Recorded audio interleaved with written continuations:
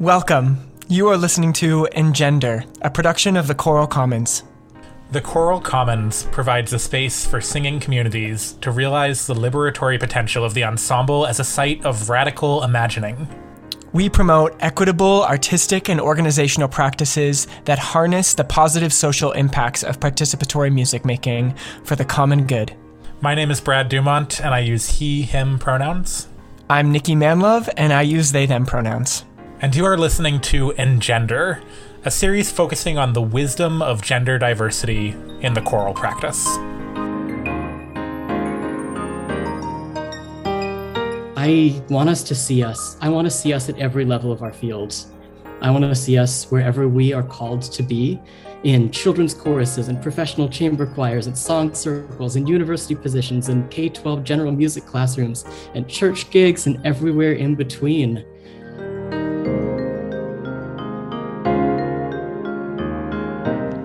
Welcome to the 4th episode of Engender. Yay! Yay! We're back. We're back! I feel like it's hard to believe how much wisdom we've gotten to share already. And listening back each week, I'm reminded what a tremendous gift each of our guests is to our field. And this week is no exception. This episode of Engender focuses on the work of Erik Peregrine. Erik is the artistic director of the Northeastern Chamber Choir Ensemble Compagno, who we've heard in the first episode, and the director of the University of Arizona's Collegium Musicum, an early music ensemble. Erik is sort of unique among the people we've interviewed in that they work both in and outside of the academy. They're currently finishing their doctorate, and they bring a wealth of teaching experience, but they're also well known for their role with Ensemble Compagno, which is a community arts organization that uses a very unique rehearsal model, which they'll talk about later in the episode. And in the very first episode of Engender, we heard Erik talk about their gender identity as an embodiment of juxtapositions and contradictions. So to start off this episode, we followed up on that by asking how this experience of juxtaposition and contradiction informs their work as a conductor. Here's Erik. While that's a specific reflection of my gendered experience, I think it's more broadly one of human experience. I think that we all hold a plurality of truths simultaneously. And for me, as a trans person, as a non-binary person, of course, that's central to my humanity, is that understanding of the vast plurality of truths that I hold. But I think that that's something that can translate into anyone's life, and specifically into our musical work. If we think about choral music as, to use the trope of music as a universal language, that's true certainly true on some levels, but there's also levels on which it's explicitly not, in that it is explicitly specific, culturally specific to individual human beings' experiences. I think being able to hold again, to use this phrase, plurality of truths that coexist, understanding these different levels that permeate all of music really is central to my work as an artist. I think for me, coming into my own as a performer of sacred music, I think really embodies that plurality as well. Because I'm speaking about Christian sacred music, the typical Western classical choral stuff that has come out of Christian and Catholic lineages. For me, it's been a long journey to adoring that music because of the specificities of my own negative interactions with Christian organizations, Christian churches, the sort of American Protestant normalized Christianity as an oppressive force in my life.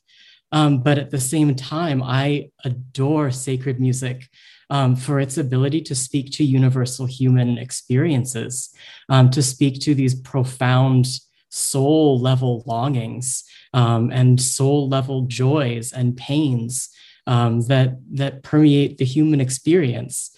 And I think for me, sacred music is such a vessel of contradiction in that way, that larger universal layer of human experience is true, as is the transformative power of letting these words and this music come through your body and your voice and yourself, as is the complex and violent legacies that the Christian and Catholic churches have had throughout Western history, as colonizing forces and as forces of violence.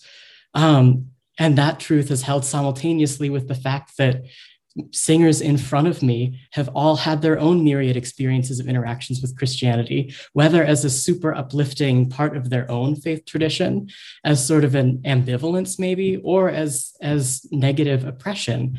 So I think this idea of being able to hold the whole plurality of a piece of music and of music as a thing more broadly is really central to my artistic practice. I mean, none of these individual layers negate any of the others, but they do all help us to understand how we as very specific human beings can move through this art form in relationship with ourselves, with the music, and with each other. It's interesting. I think that, yeah, the way that you're describing it, it sounds like sacred music can be this really beautiful metaphor for transness. I'm thinking about last night in the first episode, which premiered yesterday. Mari has this really beautiful quote, and she says, "One thing that I love about my gender is that it can invite other people to be more introspective and more critical of their own identities." And I think that's really beautiful. And I think that that's definitely a gift that trans people have to offer to the world, is inviting people into deeper understandings of themselves and their own pluralities, like you said. Yeah. And when we think about our choral spaces, I think there's something so incredible about what that can offer, because it allows if we think about our ensembles as reflections of the community they exist in, what happens to your community when it's truly self-reflective, when it's truly willing to be open about who we are and what we want and what we desire and what we feel? And so to find that space by exploring this expression, I think is incredible. And I'm just wondering if, Erik, in your ensemble compagno space, like when you're in front of that group, how do you find yourself digging into conversations culturally with the whole room? I mean, just setting context for discussion and in general and exploring. Yeah, I mean, that's such a central component of the work that we do together. For those of you who aren't super familiar with Ensemble Compagno, we have sort of an unusual model in that we draw membership from the whole Northeastern region. And rather than doing a weekly rehearsal, like one night a week, like many ensembles, we set aside one weekend per month. In pre-COVID times, at least I can speak to that. We come together in a city that changes depending on the month. We try to hit most of the major areas of the Northeast to make travel a little bit more equitable for our membership. And we sing all day Saturday. We go out, have dinner, probably sing some more, go to sleep, wake up Sunday, do it again for another half of a day, and then go our separate ways for the next month until we come back together. And that model really lends itself to a profound depth of relationship within the ensemble, and the sort of intense retreat atmosphere that I think that lends itself so beautifully to contemplation and reflection, because we spend such intense, concentrated time working together and working specifically with pieces of music. We intentionally take time to talk about our pieces in rehearsal, not in sometimes in a me giving background information way, but I mean more specifically in a ensemble reflective way, where singers are invited to reflect on what this music and this text means to them specifically in that moment, what it can mean more broadly, what it may have meant given the historical context that we have, and how that impacts their own experience of the music as singers. I'm really interested in what each individual singer brings when they walk in the door. I think there's an old sort of educational paradigm of you leave all your troubles at the door and then you just make music and then you leave. But I I just don't believe that that's possible. And I don't think it's even desirable. I think it's really important that when we create music in communal spaces, or even individually, but I work primarily in musical communities. I think it's really important that we're able to bring our full selves, even the parts that maybe aren't so pretty, even maybe especially the parts that are wounded, and that are in need of air. And so for me, creating space for intentional contemplation around the repertoire is an absolutely intrinsic part of our process, because it builds up those human layers of understanding of what this music can mean in the abstract, what it can mean to people who we share it with.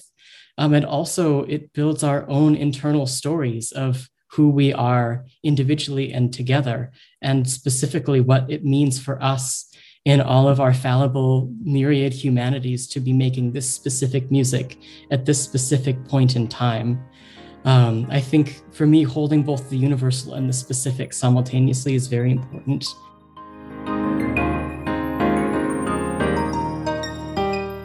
When you think about yourself as a trans person, as a conductor, as an educator, and and all of the other ways that you show up in our profession, just some dreams that you have for 10 years from now, like what might be different and what might it look like to be a trans professional in 10 years?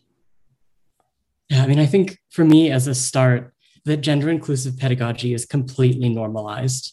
It's so hard to have deep and nuanced conversations about transness in our field when we're still stuck having the same conversations about concert attire and language and things that really need to be deeply normalized in our pedagogies, in order to make space for richer conversations about what gender diversity can mean in our ensembles. And I think for me, that's a cis issue. That's an issue that cis educators have to take on themselves particularly in their own teaching practices, because they're the ones that are going to model for the next generations of conductors and educators what normal best practices are. So for me, that's one very concrete thing that I hope can be a foundation that can be laid now, because the roots of it have been laid for nearly a decade now, but we're still coming back to these same topics without much deepening. So I want us to be better, and I want us to be better now, but especially better 10 years from now. Really, my dreams for trans justice in our field are rooted in my dreams for the world. I dream of a world where some completely hypothetical 20-something doesn't have to feel like they have to choose between their professional calling and living authentically. I dream of a world where discovering your gender identity doesn't feel like a death sentence, but is a cause for real, genuine celebration. I see a future where we're not systemically marginalized in every aspect of our existence, but instead where equity exists for us. Just consider everything that trans people have accomplished, even with so much of our energy being spent simply on surviving within transphobic and bureaucratic and violent systems. Imagine everything that could be created with that energy. Imagine how much richer trans lives would be, and imagine how much richer the world would be. And our field is a microcosm. Imagine how that richness would permeate all of the work that we do in our choral spheres. I want to see us at every level of our field. I want to see us wherever we are called to be, in children's choruses and professional chamber choirs and song circles and university positions and K-12 general music classrooms and church gigs and everywhere in between. I want to see our works performed by symphonic choruses and included in anthologies for music educators and studied in musicology seminars. Personally, I want our field to be capable of holding me personally as an artist, a scholar, a teacher, and as a non-binary trans person, not positioning any of these as opposing or contradictory, not proclaiming some sort of miracle that I've somehow managed to make it this far, and certainly not reducing me to my work around trans inclusivity because I happen to be trans myself. I dream of moving through this career able to focus on the work that I'm called to do and being wholeheartedly supported by this field in doing so.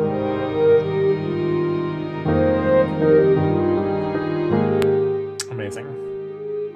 Erik, thank you. Just a follow-up to that question. I'm thinking about this. I'm turning off like the heart of me and turning on like the brain of me, because the heart of me is sort of disinterested in this question, but the pragmatist in me knows that it's one that we should be asking.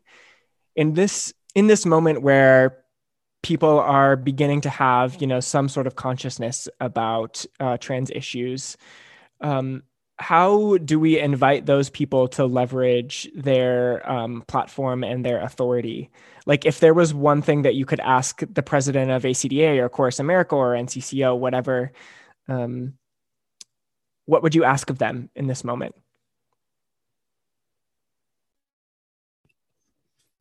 And I think, like I said earlier on in today's interview, be proactive about making the organizational changes that we've been advocating for a long time. Some people have, and the majority of leadership, I don't believe has. And I see that because I don't see best practices posted in every professional organization. I don't see a support for trans educators specifically, and I don't see the best practices that again have been developed over the past decade plus being consistently implemented. So number one, just make the changes. Just do it now. Seek out the resources, seek out the information, and just do it now. Don't wait until there's a trans person in your organization. Don't wait until a trans person brings something to your attention. We're constantly advocating for ourselves, and you can take off some of that burden by just speaking up. It's probably going to be uncomfortable. That's okay. That discomfort is so small compared to what we navigate daily, that it's absolutely critical that cisgender people are being very proactive about making the organizational changes that we all know need to happen. I'd also like to engage on a more sort of philosophical level, because it's not just about doing the right things. That's very important. Please try to do the right things. But it's also about reframing and interrogating your own understandings of gender as a larger human experience. I'd ask my cis colleagues to spend some time with your own gender and really interrogate it and ask what you can learn from it and how it got to be this way. It's likely a more complex story than you think. Understand that trans people, we've always been here, and that cis isn't normal and trans isn't other, but that these are all part of a larger human experience of gender. Some of you who know me may know that I love plants. I love gardening. I love being in nature. And there's a concept, sort of a theoretical concept that was posed sometime, I think in the late 90s, early 2000s, about Western, specifically American, interaction with plants. And this term is called plant blindness. And I acknowledge that is somewhat ableist, and I might suggest plant non-perception as an alternative. But this idea that we walk through the world and we're surrounded by plants, but most people don't really see them. That there's a disconnect between the diversity of grasses and trees and bushes and all of these different life forms and what we see unless we're really intentional about looking. That it's easier for us to see, oh yeah, big thing of green, and not really consider it. And I think I've been thinking a lot about that in relation to the way that that American society at least understands gender, that it's this rigid, static thing that you might see, you probably walk by or interact with on a surface level, but that the same sort of non-perception of the actual diversity of gender exists in the same way that non-perception exists for many of our interactions with plants. But if you start to really practice perceiving gender deeply, through observation of the world around you and of yourself, you'll start to have that whole world of gender expansiveness just pop up right before your eyes, because it's already there.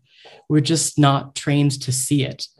So I would encourage my cis colleagues to, even if you are the most cisgender person that has ever lived, really spend some time with broad conceptions of gender, and specifically how you came into yours.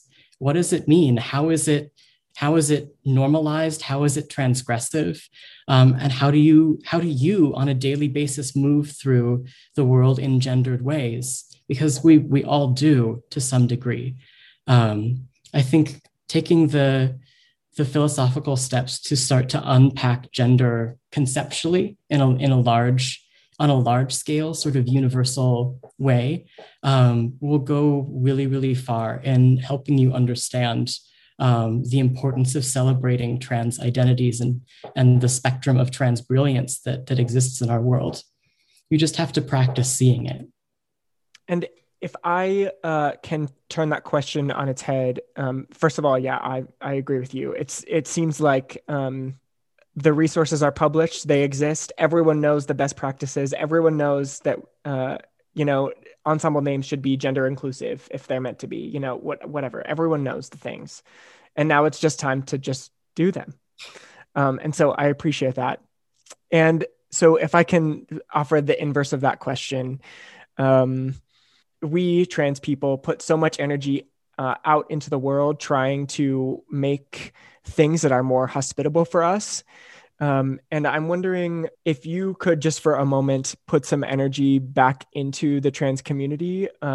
What are some things that you would say to your trans colleagues? I mean, trans colleagues who are currently in community arts organizations, but also trans colleagues who are younger than you and, maybe undergrad or younger. What are some words of healing that you might offer to trans musicians? Maybe also what I need to hear right now, which is keep going. Just keep going. Find the places and the people and the things that give you resilience, that give you grounding and healing, and just keep going. That every day comes and we have this choice. And I just ask you to just keep going. Make it one day farther. Make it one task farther into your day. But just keep going.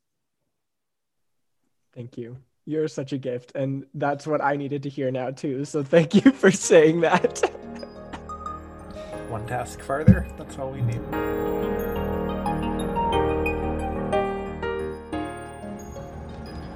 Just keep going. Even a month after this interview, I think that's still such important wisdom for all of us. Absolutely. I'm so grateful that they said that. Just keep going. I think Erik has such a wealth of experience at all levels of the choral field, from community ensembles to educational choirs and university teaching. And I think that this wealth of experiences has given them a really comprehensive view of what trans justice looks like for choral professionals and organizations. I really appreciated their point that the real gift of trans expertise can't be appreciated until basic gender pedagogies around pronouns, gendered language, facilities, etc. becomes normalized. Right. I loved the way that they talked about this. Trans people have so much to offer, and frankly, there's so much that we are offering, but we can't even start to talk about that if we can't even get in the room. They said this so brilliantly, and I'm so grateful for their brilliance and leadership in our field. Let's keep going. This has been another experience with Engender. Thanks for listening. This podcast is produced as a contribution to the Coral Commons and hosted by Nikki Manlove and Brad Dumont. You can find more episodes of this series alongside other progressive and disruptive content, as well as a schedule of virtual events, by visiting our website at www.thecoralcommons.com. We welcome all questions, comments, contributions, and feedback. If you'd like to engage with the Coral Commons or the Engender series more intentionally, please reach out to us through any of our networks. Music for today's podcast was adapted from And Will Be Free by Them Youth Ensemble. Thanks again, and see you next time.